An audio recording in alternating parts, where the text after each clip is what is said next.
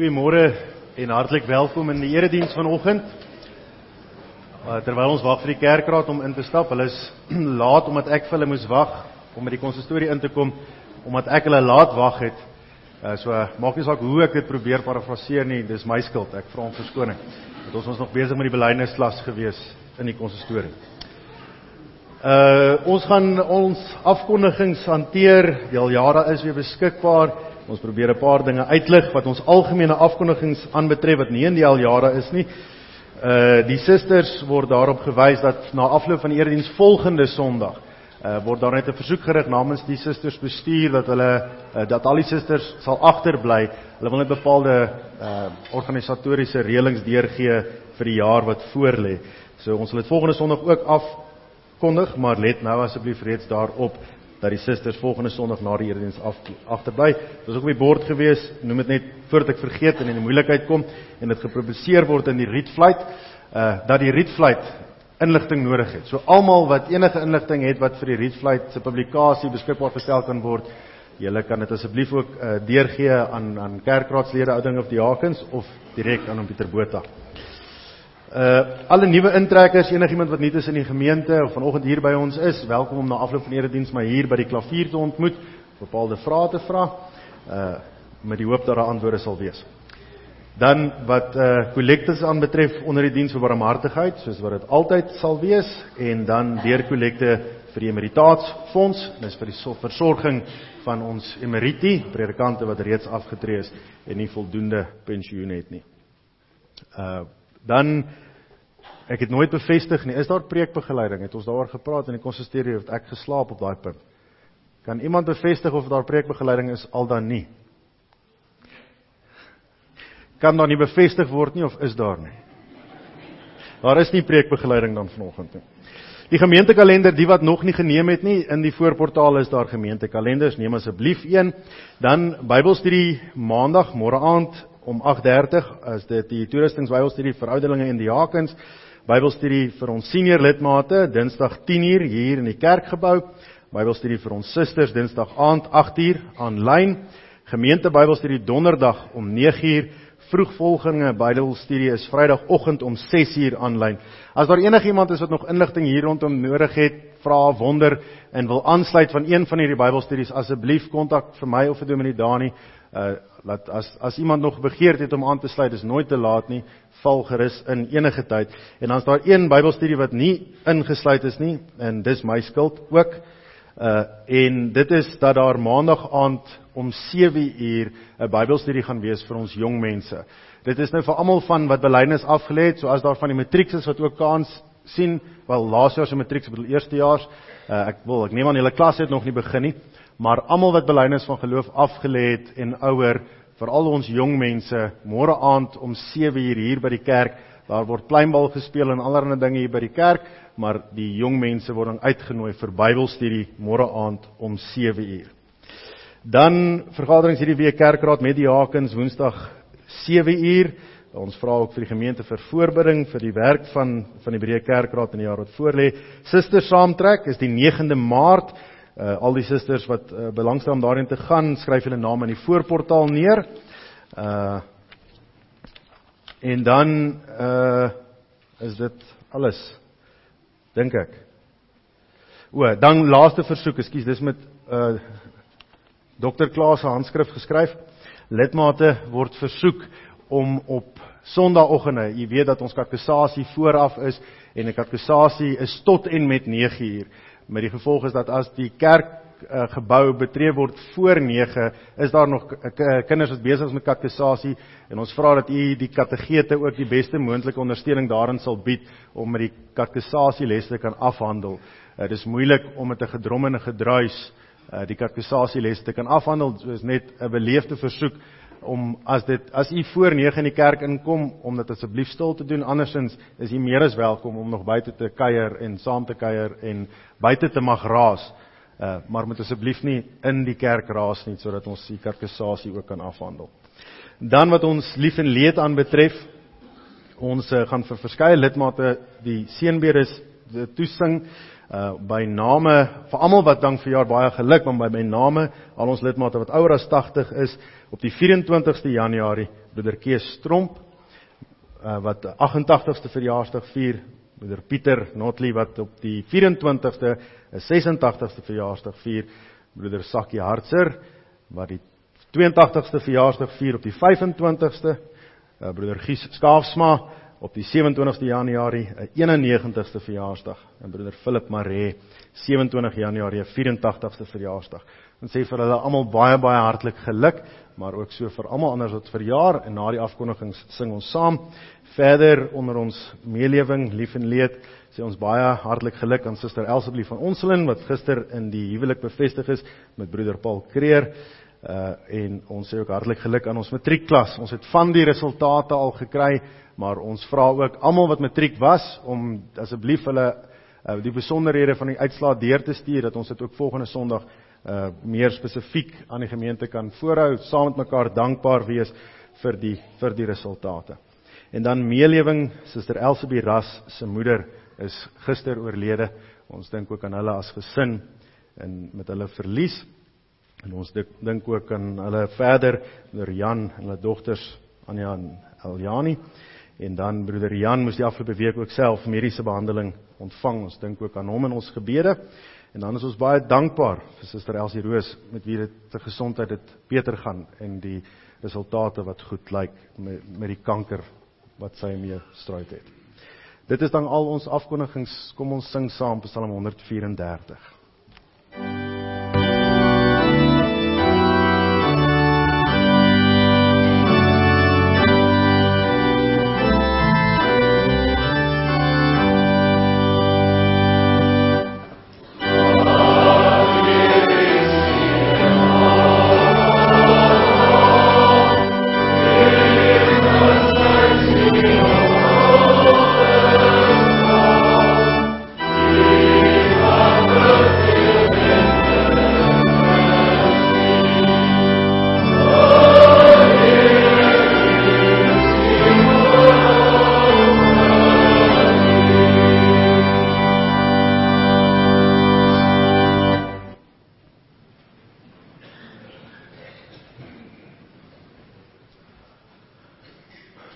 Ons hulp is in die naam van die Here, wat hemel en aarde gemaak het, wat trou bly tot in alle ewigheid, en die werke van sy hande nooit laat vaar nie. Genade en vrede vir julle, van God ons Vader en die Here Jesus Christus, deur die kragtige werking van sy Heilige Gees. Amen. Kom ons sing tot lof van die Here, Psalm 146, en ons sing daarvan die bekende verse 1 en 8.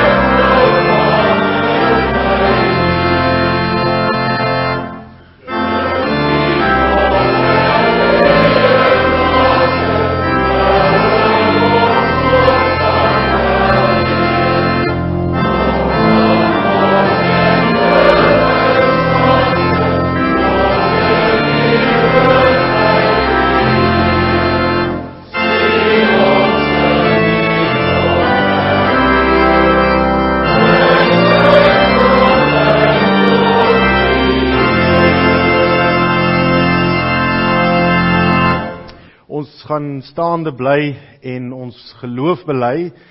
Ons gaan dit wel singende doen volgens die beruiming van skrifberuiming 12:2, die ou beruiming 27.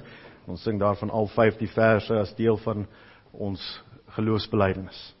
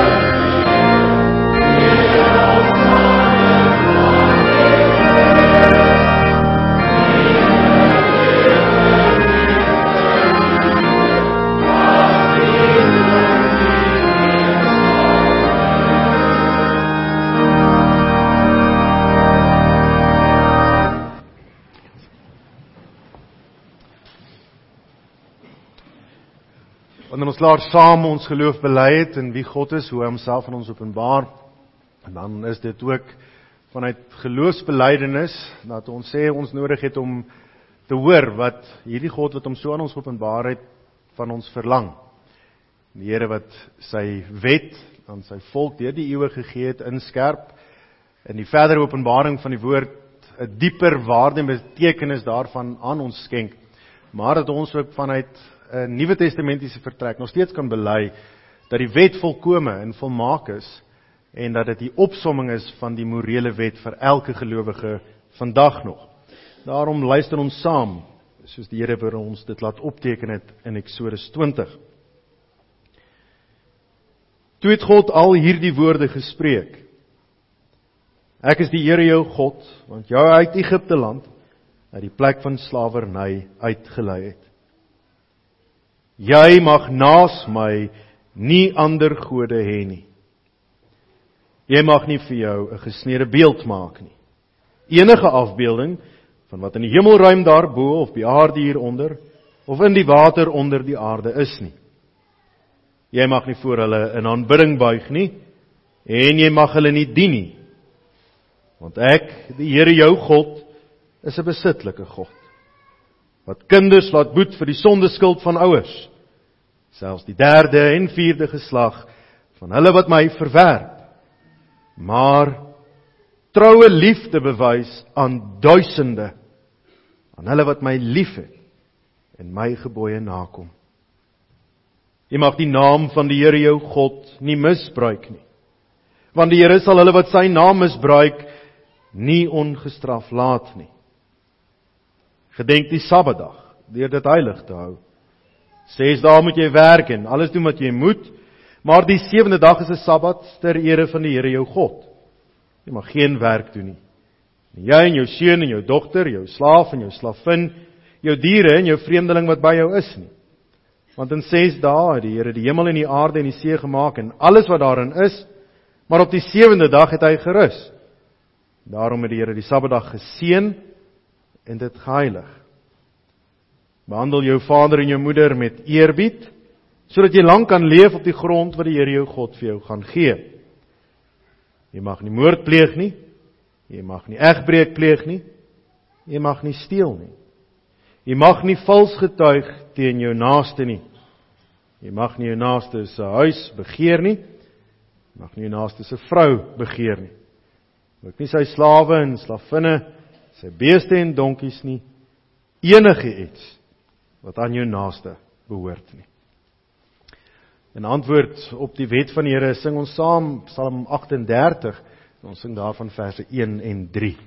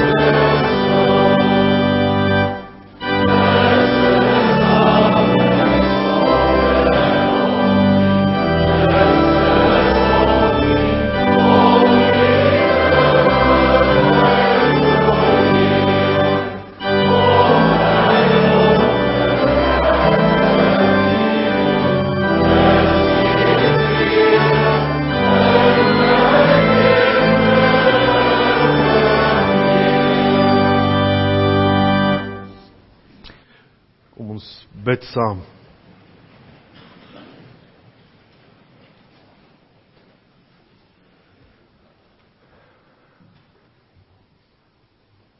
Almagtige God, Hemelvader, ons dank U. Ons dank U vir soveel dinge, Here, dat ons nie eens kan weet waar om te begin nie. Dat groot en klein, opsigtelik en onopsigtelik, dat daar soveel dinge in ons lewe is, dat ons teenoor U erken en bely. Niks wat ons het, is deur onsself beskik. Nie die begin van ons lewe nie, maar ook nie die loop van ons lewe nie.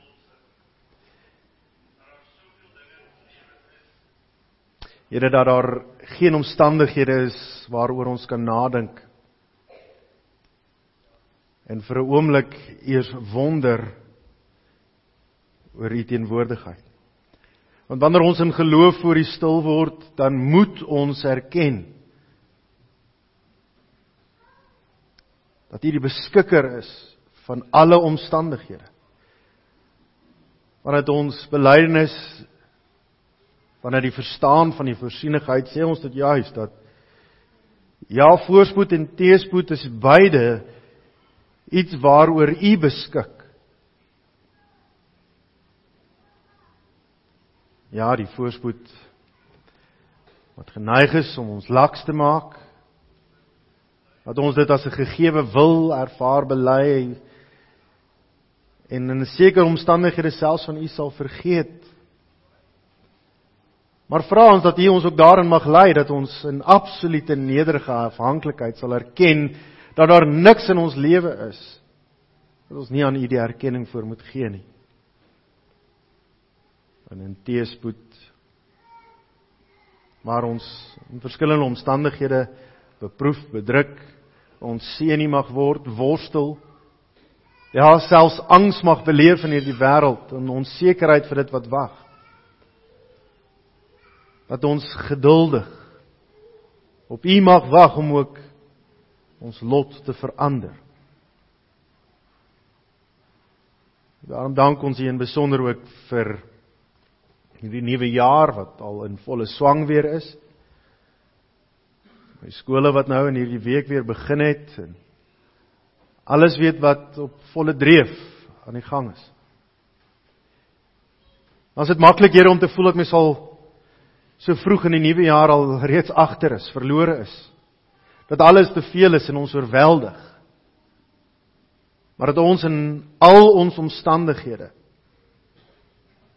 ons oë mag ophef en weet dat U bo, ver bo al ons omstandighede staan. Ja, so het U dit ook vir die volk gewys in die woestyn met die giftige slange, die koperslang wat U verhef het, dat hulle oë mag oplig buite hulle omstandighede, na U alleen kyk. Dat ons dit ook verstaan as 'n afskariing en 'n profesie van ons Here Jesus aan die kruis.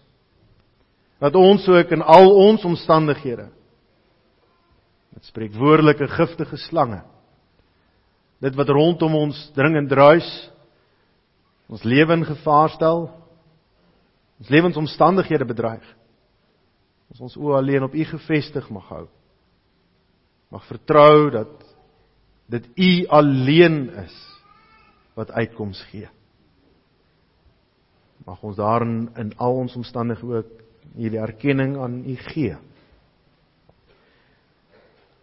Here, waar ons vanoggend ook voor U woord stil word, soos elke dag, en besonder ook op hierdie dag, wat alleen aan U opgedra word, op 'n bepaalde manier in geloofsgemeenskap,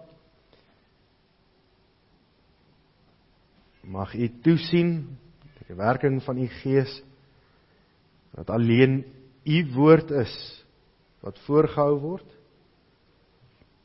en mag U vanuit die suiwer verkondiging van U woord, ook ons harte en gedagtes in besit neem, mag ons hoor wat U sê, daar waar ons deur U Gees gekonfronteer word, bereid wees om ons eie willigheid, ons sonde neer te lê, die knie voor U te buig, om te vertrou, Here, dat ons alleen geroep word om te doen wat in verantwoording teenoor U is. Mag U ons as gemeente en elkeen individueel ook daarin seën. Mag dit die vorming, die fondasie wees van elke dag. Mag ons in afwagting op U leef en daarin dan ook vertrou in alles wat U doen. Here, ons dank U dat ons dit alles so van U mag bid. Op U mag hoop en vertrou daarvoor. En daarom dank ons dit in die naam van ons Verlosser en Here, Jesus Christus. Amen. Geliefde gemeente, die woord van die Here kom vanoggend tot ons vanuit twee spesifieke gedeeltes. Aanvanklik gedog dit sou 3 wees, maar ek was bang die skriflesing gaan dan langer wees as die prediking self. Ons gaan stilstaan by Haggai 1, vermeld in die prediking na Psalm 27, maar dit dan in besonder uitlig aan die hand van Romeine 12, en voordat iemand dalk vergeet, of dink dat ek vergeet het, Romeine 12 was ook die teks wat ek gebruik het vir my intreeprediking.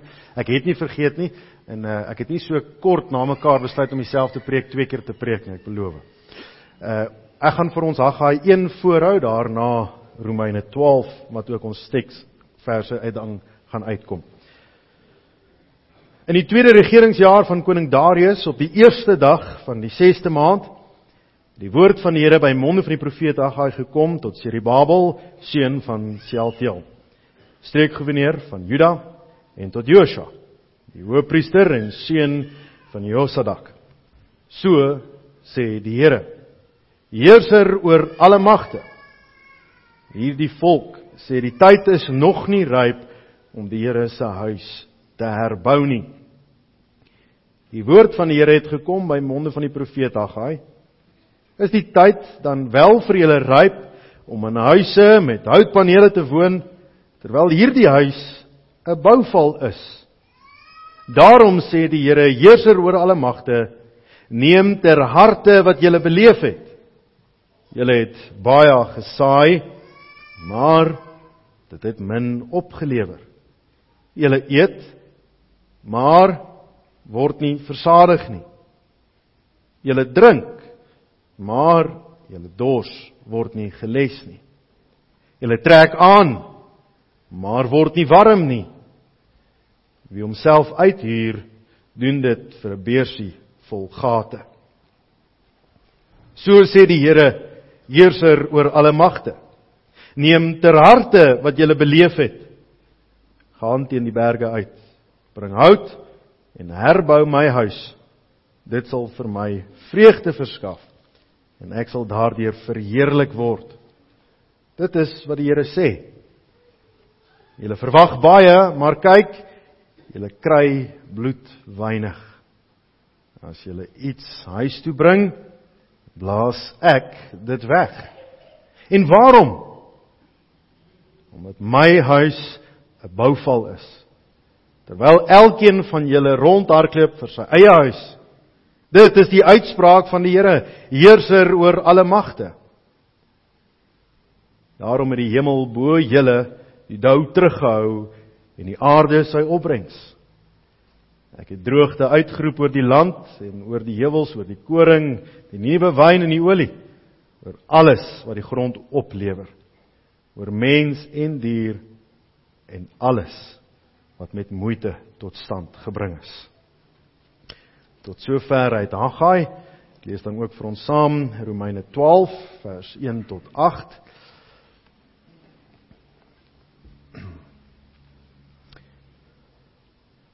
Broers, op grond van die barmhartigheid van God, roep ek julle dus nou op om julle liggame beskikbaar te stel as 'n offer wat lewend en heilig is en vir God aanneemlik. Dit is julle sinvolle godsdiens. Julle moenie aan hierdie wêreld gelykvormig wees nie, maar verander word deur die vernuwing van julle denke, as julle goed kan onderskei wat die goeie en aanneemlike en volmaakte wil van God is. Deur die genade wat aan my gegee is, sê ek vir elkeen van julle, dat jy nie meer van jouself moet dink as wat jy behoort nie, maar dat jy jou gedagtes daarop moet instel om verstandig te wees, volgens die maat van geloof wat God aan elkeen toebedeel het. Want soos ons baie ledemate in een liggaam het, en nie al die ledemate dieselfde funksie vervul nie, net so is ons Al is ons baie, een liggaam in Christus, en individueel lede van mekaar. Ons het gawes wat van mekaar verskil, volgens die genade wat aan ons gegee is.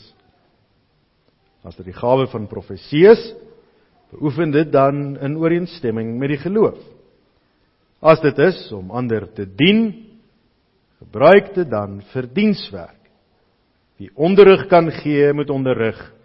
Wie kan bemoedig, moet bemoediging gee. Wie mededeelsaam kan wees, moet dit met opregtheid doen.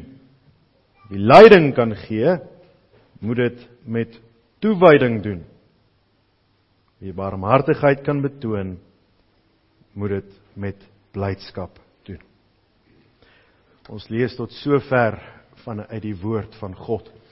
As deel van ons woordverkondiging gaan ons ook verder saam sing, en ons sing uit Psalm 119, ons sing daarvan nou verse 3, 7 en 12.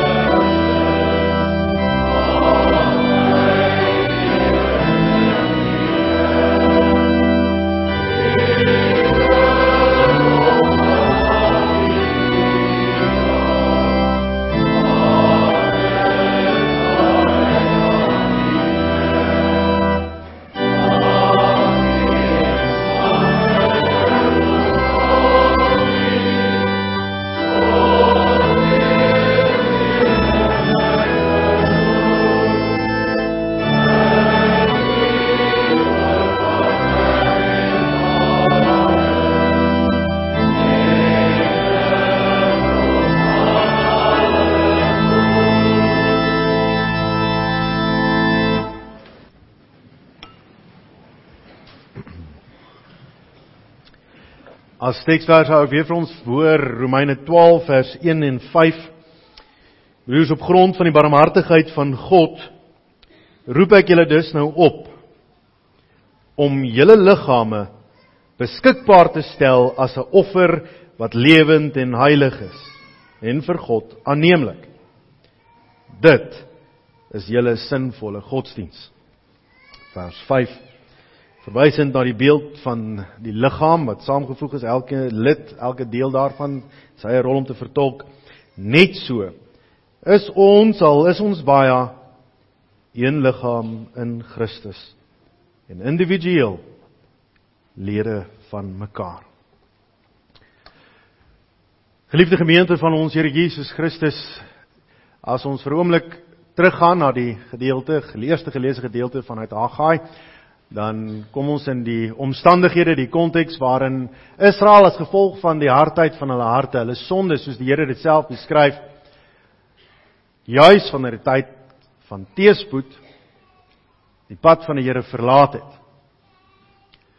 Israel leef in konflik met God. Hulle beroep hulle nie op die beloftes van die Here nie, en hulle steer hulle nie aan die wet van God nie. Elkeen vir homself. En ons lees hoe die volk mekaar regtig op 'n lelike manier begin uitbuit het. Dat hulle mekaar op so 'n manier hanteer asof hulle besittings is. Die term wat ons in die wêreld ook goed ken en in geloof, slawe van mekaar maak, maar nie op die manier wat deur die wet toegelaat was nie. Nou vanuit ons konteks vandag en ons dink, maar slawery is in alle opsigte verkeerd, maar soos ons dit verstaan het, in daardie tyd was jy 'n slaaf as jy skuld gehad het en jy kon jou skuld afbetaal het binne die konteks van Israel self. Maar dan het van die rykes ook hierdie instrument wat daar was om geld te kon leen aan mense wat dit nodig gehad het, uitgebuit. En hulle het op 'n bepaalde manier, op een oneerlike manier, rentes gehef, dat daardie slawe nooit hulle skuld kon afbetaal nie, en dan permanent slawe geword het. Die uitbuiting wat plaasgevind het onder die volk Israel was vreeslik. En dit is maar net een van die forme, een van die maniere waarop hulle van die wet van die Here afgewyk het. Maar die rede waarom het hulle dit gedoen het is vir eie belang. As jy slawe op 'n oneerlike manier kon bekom en dit wat jou eie is kon vermeerder op 'n onbillike manier, juis in stryd met die woord van God, dan openbaar jy duidelik dat jou eie belang belangriker is as die belang van jou naaste en in die eerste plek die belang van God self. En hierdie is die dinge wat onder Israel geleef het. Dit was nie vreemde praktyk vir hulle gewees nie. Mense wat op absolute eie willigheid so 'n manier ingestel was, dat hulle net aan hulle eie lot gedink het. Solank ek net voorkom, solank dit met my net goed gaan. En die Here waarsku, vermaan en die volk hoor nie. En dan het ons die geskiedenis van die ballingskap wat plaasvind. Die Here voer hulle weg, en dan in Haggai hoor ons dat die terugkeer plaasgevind het. Nadat hulle nou vir 70 jaar om en by weg was, is hulle terug na die beloofde land en hulle begin weer opbou. En dan is dit ironies. Die oomblik wanneer hulle terug is in die beloofde land, die eerste ding wat hulle weer begin doen, hulle begin hulle eie huise weer bou. En dan begin die terme wat gebruik word in die teks, hoor ons dat dit nie maar net is om 'n dak oor hulle koppe te kry nie, maar dat daar uitspattigheid was op die manier wat hulle dit gedoen het. Dat hulle as te ware vir hulle self tempels gaan bou om in te bly. Nou, sonder om te vinnig die konteks uit te spring, maar binne die wêreld waarin ons leef is hierdie ook nie 'n vreemde gedagte nie. Aan die einde van die jaar was daar statistiek, of aan die begin van hierdie jaar is daar statistieke van tot en met die einde van die jaar uitgegee deur dink dit was die SIEF, die maatskappy wat eiendomme meer belange in het, en weergegee wat die gemiddelde huisprys in Suid-Afrika is, wat die gemiddelde huispryse in plekke soos Camps Baai is. Dan hoor ons dat daar huise verkoop vir bedrag van 170 miljoen rand. En in hierdie konteks hoor ons, hierdie is nie bloot net 'n huis met 'n dak oor jou kop en mure rondom jou om te beskerm teen wind en weer en dreigende gevaar nie. Dis 'n absolute uitspattigheid. Dis om vir jouself 'n paleis te bou, jou eie persoonlike tempel, om die eienaar daarvan te verhef. Nou Israel het nie hierdie tipe uitspattighede gehad nie. Maar binne die konteks van absolute armoede, van mense wat nou ballinge was, teruggevoer is, en regtig niks om met hulle name gehad het nie, en mense wat honger gely het, was daar ook die element van uitspattigheid wat onder die volk bestaan het. Die Here sê, daar is sommige onder julle, wat huise bou op so 'n manier, want julle self verafgod. En dit, terwyl die tempel nog in ruïne lê. Die tempel van die Here. Dit wat veronderstel was om die teenwoordigheid van God te verteenwoordig in die midde van die volk. Die volk keer terug na die beloofde land, omdat God dit so gewil het. Die Here gee vir hulle uitkoms, en dit was hulle begeerte. En die oomblik wanneer die Here gee wat hulle wil hê, dan bou hulle hulle huise en vergeet van hom wat hulle teruggelei het. En dan kom die Here met die aanklag teen hulle en hy sê, dis waarmee julle besig is. Julle ignoreer dit wat eintlik die sentrum van julle identiteit moet wees. Want die identiteit van Israel was die teenwoordigheid van God, 'n volk wat afgesonder is vir die Here. En as die tempel nie staan nie, wat is daar? Wat julle en die volke daar buite gaan herinner aan daardie verbintenis met God. En die Here wys die volk juis op dit wat hulle doen. Dat die Here op 'n bepaalde manier uitkoms gee, gawes beskik, vermoëns aan hulle gegee het, en dat hulle daardie gawes op 'n manier aanwend wat tot eer en verryking van die individu is. Geliefdes, dan kom ons binne die konteks van Romeine, en hier openbaar van 'n totale ander vertrekpunt, maar tog dieselfde beginsel. By monde van die apostel Paulus sê die Here dat daar gawes gegee word. Soos Israel bepaalde gawes gehad het en dit gebruik het vir eie gewin, sê die Here vir ons vandag ook as 'n Nuwe Testamentiese kerk dat gawes ook ryklik onder ons toebedeel word. En in die konteks van ons gemeente kan dit ons ook nie vir 'n oomblik ontken nie. Ons kan op geen manier na mekaar kyk en sê, hier is nie gawes nie. Gawes is hier in oorvloed. Maar dan besef ons ook, dat vanuit 'n Romeine vertrekpunt, moet ons verby Haggai beweeg, en nie dink aan die tempel nie. Ons dink nie aan die herbou van 'n fisiese daarstelling van 'n tempel nie. Hierdie is nie materiële gawes, waarvan Romeine praat nie, maar geestelik. Hierdie is nie 'n wekroep en 'n oproep om u daarop te wys dat daar 'n standpunt ingeneem word of 'n stelling gemaak word, dat daar te veel ryk mense in die kerk is en die inkomste van die gemeente te min is nie. Die stelling wat gemaak word van Romeine 12 is dat die Here sê, hy gee geestelike gawes. En dat sy huis, die liggaam van Christus, met hierdie gawes opgebou moet word. Die gedagte nie van 'n eie huis bou en die tempel afskeep aan ons voorgehou word nie. Maar die gedagte van persoonlike verryking, 'n afgeronde lewe vanuit 'n persoonlike definisie, en dit alles terwyl die huis van die Here nie gebou word nie. En ieder wil ons volgende standpunt inneem of stelling maak en sê, dat daar enigiemand is wat van mening is, dat die huis van die Here in hierdie plaaslike konteks in ruïne lê nie. Daar mag dalk die wees wat so wil beweer, mag mense wees wat dit so ervaar, beleef. Maar een ding is vir ons duidelik, dat die Here 'n appel op die gelowige rig en sê, ons het 'n verantwoordelikheid om die huis van die Here te bou met die gawes wat hy gee. Dat gawes nie lukraak uitgegooi word in die wêreld en die Here kyk maar waar dit val nie.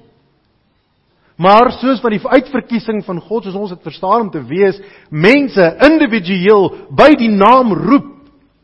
Mense wat deur die Here geskep, gevorm en deur homself bepaal is wie hulle is en waartoe hulle in staat is.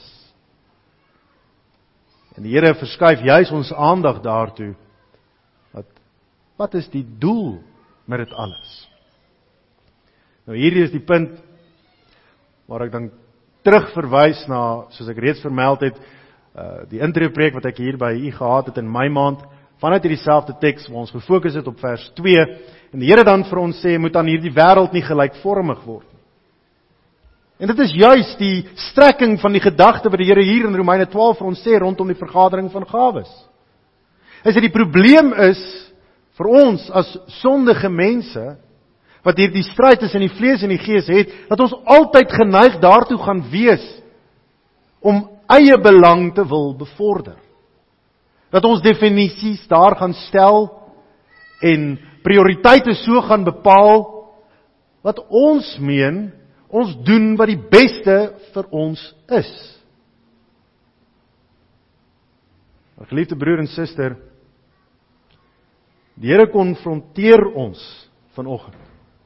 Juist met hierdie gedagte dat die probleem is, dat ons geneig is om te wil beweer, te wil sê wat die beste vir ons is, maar dat dit nie waar is nie.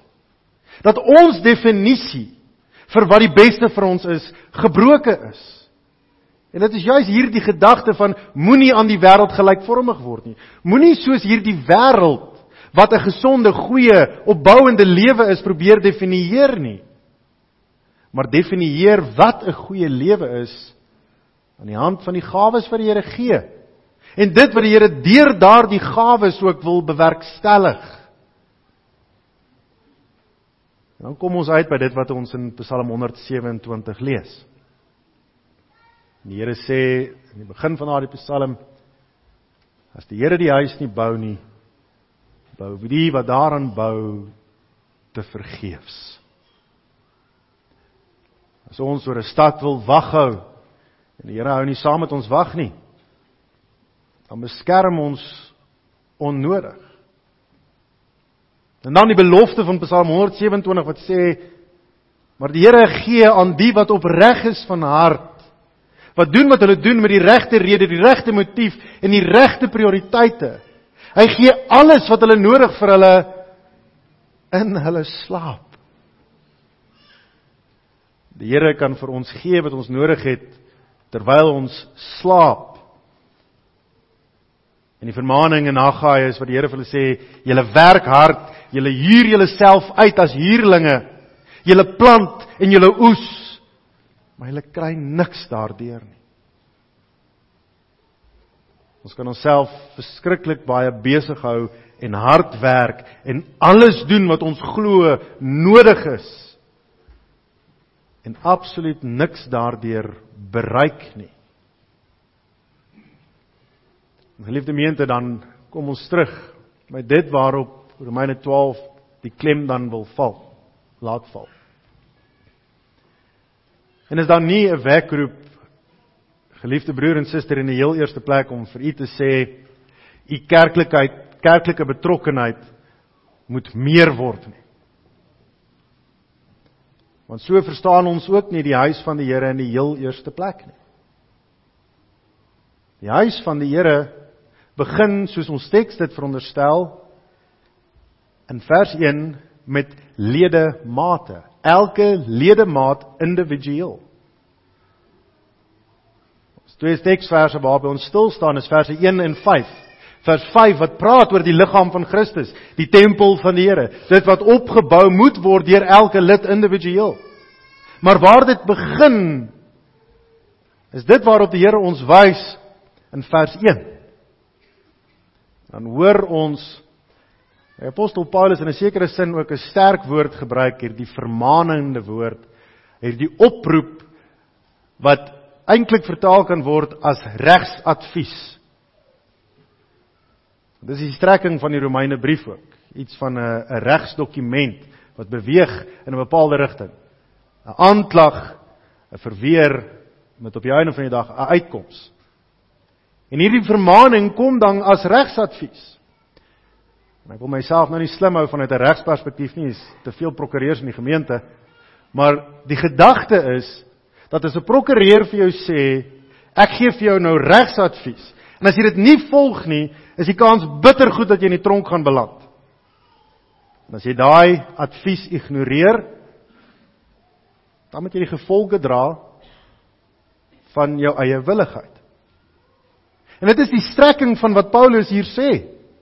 Hy sê, op grond van alles wat ons tot dusver toe nou vir mekaar gesê het in die Romeine brief, op grond van die feit dat julle vir die verderf bestem was, op grond van die feit dat julle verlos is in Christus Jesus, dan gebruik hy die woord en sê, op grond van die barmhartigheid in God. Die feit dat God julle barmhartig was, die feit dat julle verlos is, vrygespreek is. Daarin vermaan ek julle.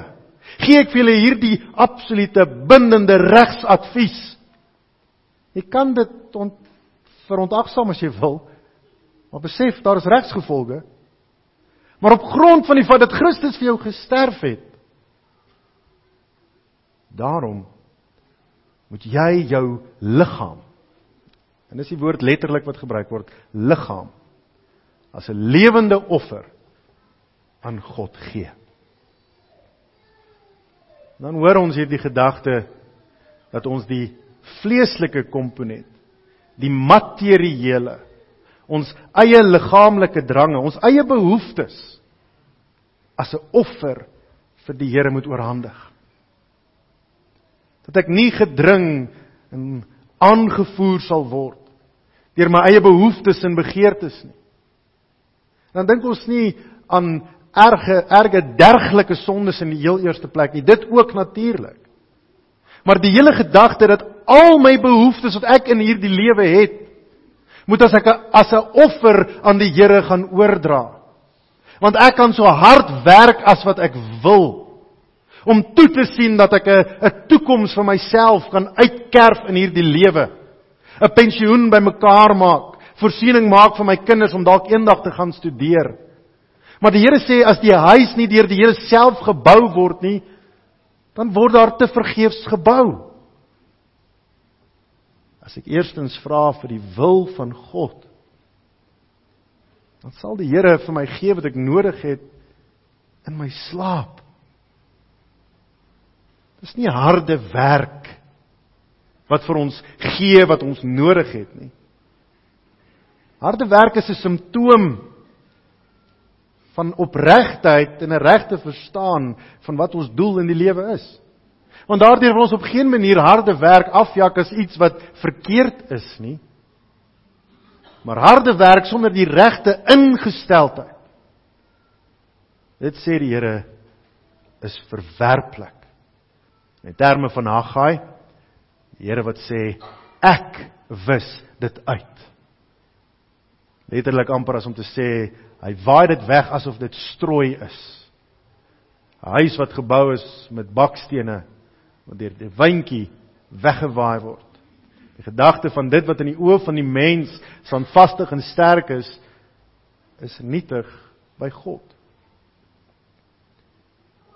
Geliefdes, dit is die wekroep wat die Here dan vir ons in besonder het.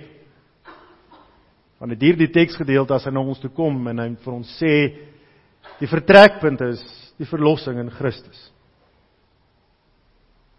Dat as ek bely, besef, en deur die Gees daarvan oortuig is, dat Christus my vrygespreek het. Dat as ek 'n verloste is, dan moet ek my liggaam, my begeertes, my behoeftes, my belange, as 'n offer aan die Here gaan gee, asof op die brandstapel gaan neerlê, en sê, Here, maak U daarmee wat moet. Om my nie te bekommer oor die dag van môre nie. Om nie te wonder hoe gaan ek brood koop nie. Nie te wil spekuleer op hoe 'n manier maak ek seker dat die toekoms lyk soos ek wil hê dit moet lyk nie. Maar dat ek my sorge daarmee saam aan die Here opdra. En my lewe prinsipieel in lyn kry, maar dit wat belang vir God het. En dan hoor ons, na daar 'n lys woorde verder gebruik word. Julle moet julle liggame, julle sorge, as 'n offer aan die Here gaan opdra. Sodat julle daardie lewende offer vir God kan wees. Dit wat heilig is, dit wat vir God welgevallig of aanneemlik is. En dit is julle rasionele godsdiens. Letterlike woord daar is, ons het dit Die vorige keer wat ek hierdie teks gepreek het, ook daarby stilgestaan, of vir 'n oomblik, die gedagte van logika. Dit is julle logiese godsdiens. So logies as wat dit is, as dit reën, is dit nat. En die Here sê vir ons in geloof, is dit hoe eenvoudig dit moet wees. Ek moet nie wonder wat gebeur met die gras daar buite as dit stortreën nie. Dit is logies, dit gaan nat word. Die Here sê, as ek besef waartoe die verlossing in my Here Jesus Christus my roep, maar die uitvloeisel, dit wat ek doen, is rasioneel logies. Ek moet 'n offer vir God wees. Dit gaan nie oor my eie belang nie. En geliefdes, dit is dan op daardie punt wat ons uitkom by die kollektiewe opdrag ook. Want as ons elkeen individueel na ons lewe kyk en sê, wat het ons die nodigste in hierdie lewe? Dan gaan dit ook gepaard met dit wat voortgeset word uit dit wat ons nodig het. Dit wat ons ook gekry het uit die wat voor ons gekom het. Dat die kerk verbondsmatig deur die Here in stand gehou word. Dat die tradisies waarin ons kan vashou en vanuit kan leef, nie alleen tradisionalisme is nie, maar gebou is op Christelike beginsels. Dat die kerk waarin ons kan deel hê, iets is wat ander vir ons opgebou het. En dat ons dit ook moet verstaan as 'n opdrag vir ons hier en nou. As lede, los van mekaar, wat ons lewens, ons liggame as 'n offer aan die Here oordra. Moet ons nie toesien dat daar 'n kerk en 'n gemeente hier bestaan, wat na ons behoeftes omsien nie. Maar 'n gemeente wat sal toesien, dat wanneer elkeen van ons dood is, hier nog steeds 'n gemeente sal wees. En so 'n gemeente word nie opgebou deur stene nie. Dit gaan nie opgebou word deur 'n groter gebou of meer lokale of wat dit ook al is nie. En weer eens nie om te sê mens mag nie bou nie, maar dit waar ons fokus moet wees is, hoe bou ons die liggaam van Christus saam op hier plaaslik? En dit begin by die huis. Dit begin individueel. In aansluiting by die katekisasie opening vanoggend dan juis met 'n fokus op dit wat reg is. Dat ons geestelike strewe bo enige ander strewe geplaas moet word. Om ons kinders op te voed in die vrese van die Here. Maar om self ook elkeen te besef dat ons vanuit die verlossing in ons Here Jesus Christus net een logiese ding het om te doen. En dit is om onsself, ons behoeftes, ons bekommernisse as 'n offer aan die Here te gaan oordra. En geliefde broer en suster, dan kan ons ook saam met die psalmdigter in Psalm 127 sê, dat wanneer ons vanuit hierdie vertrekpunt ons lewe inklee, die jaar ingaan, doen wat ons doen, dan maak ons nie staat op die uitkomste wat ons gaan bereik nie. Maar ons vertrou dat die Here vir ons gaan gee dit wat ons nodig het, dit wat die geslagte na ons sal nodig hê, asof in ons slaap. Ja, ook wanneer ons in die Here ontslaap selfs, maar wanneer ons rus ook vind in sy teenwoordigheid. Wanneer ons fokus is om te bou op dit wat geestelik verantwoordbaar is vir hom, wat dit alles vir ons moontlik gemaak het. Dat die offer van ons Here Jesus Christus die gronde is vir elke liewe ding wat ons doen. Amen. Kom ons dank saam. Ons almagtige God en hemelse Vader, ons dankie vir al u liefde en genade. Dat ons aan u mag vashou, op u mag vertrou, op u mag hoop. Ja, dat ons vanoggend ook 'n tydjie aan U afgestaan het. Maar dat ons hierdie tydjie ook mag verstaan is iets waarsonder ons nie kan nie. Dat ons elke liewe dag ook hierdie geestelike offer aan U sal gee, elke week ook.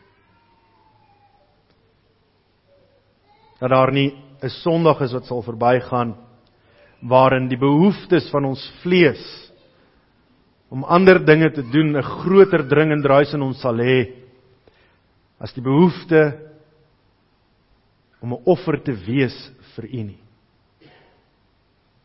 Ja, dat ook ons tyd as 'n offer aan U sal afstaan.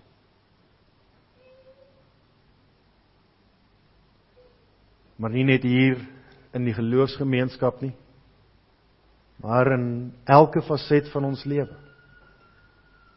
In geloofsgesprekke met vriende en familie, in die huisgesin, daar waar ons kom. Mag ons waarlik 'n getuienis wees van die offer wat ons wil wees. Dat ons onsself as 'n offer aan U oorhandig. Dat ons behoeftes ondergeskik sal stel aan die opdrag wat ons het. Ja, hierdie regsadvies wat U aan ons bedien. Mag ons kyk na ons Here Jesus Christus aan die kruis, die offer wat hy betaal het. En mag ons die logiese afleidings maak om hierdie regsadvies ook so te aanvaar. Ons lewe daarvan getuig. Die liggaam van Christus daardeur op te bou. As iets wat U net nou hier bedien en versorg aan die behoeftes van die gemeente nou nie, maar dat dit ook in stand gehou mag word vir die geslagte wat kom. Ons dank U, Here, dat ons dit alles so van U mag bid, in dit op U mag hoop en vertrou. En daarom dank ons dit. In die naam van ons Verlosser en Here, Jesus Christus. Amen. Ons gaan nou oor tot die afdra van die liefdegawe.